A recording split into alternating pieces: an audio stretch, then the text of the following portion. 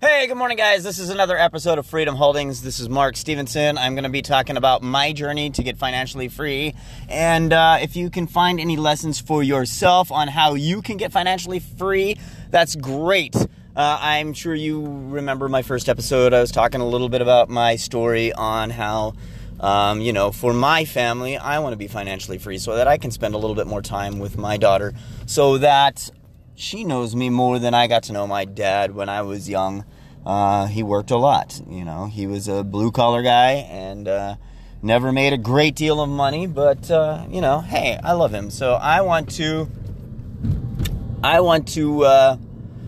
spend some more time with my daughter. I want to have enough money to do some of the things that, for example, my wife wants a bakery, and I don't know anything about that crap, and I'm not going to be able to make money in that business. So in order to maybe get her a building that she can rent or own, I'm going to need to know enough about that to be able to do that. So this is part of my journey on being financially free, which in my mind is more about me getting more of my time back, or where can I deploy the highest money-making skills.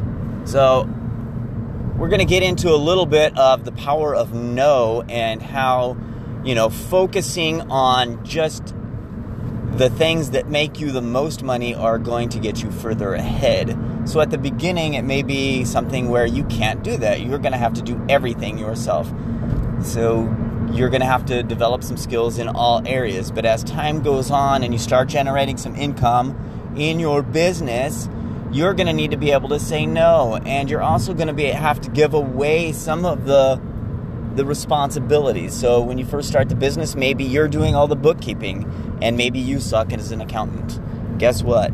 When you start making some money, that's one of the things that needs to go. You have to get rid of that responsibility off your plate because A, you're not good at it, B, you don't want to do it, and C, somebody else can do it better than you for less money than it takes you, or amount of time. Even if they're costing you $100 an hour, if it only takes them an hour and it takes you 4, and you're foregoing, hundreds of dollars in that hour, it's a big mistake for you to be doing everything on your own. So the power of no is very crucial on your journey if you're going to be financially free, because you're going to have to tell people no. At the beginning, you may have to be giving up all of your time to your business.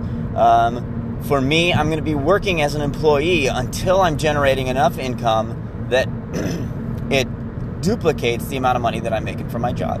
So that's my goal. And so my goal is to get there as fast as possible, but it's not going to happen overnight. So once I am duplicating my income, once I am making more money than I'm making in my job, I'm going to quit. But that hasn't happened yet, and it will, because I've put my mind to it. So just like in Think and Grow Rich, you've got to have a definite goal. You need to know what you're willing to give up in order to have your dream or your goal. You have to put that goal in your mind, and you have to constantly strive to get there. And what's the most powerful thing is your subconscious mind. Your subconscious mind drives your conscious mind. So, you constantly have to do affirmations or some sort of ritual where you are constantly reminding yourself in the conscious mind of what you want. And the more definite that is, and the more of the pieces that you can see in the puzzle on the way to that goal, the faster you're going to get to that goal. So let's say that you think that let's say that your business is an information product business, and so one of the steps, you think that you need to write a book in order to be seen as an authority.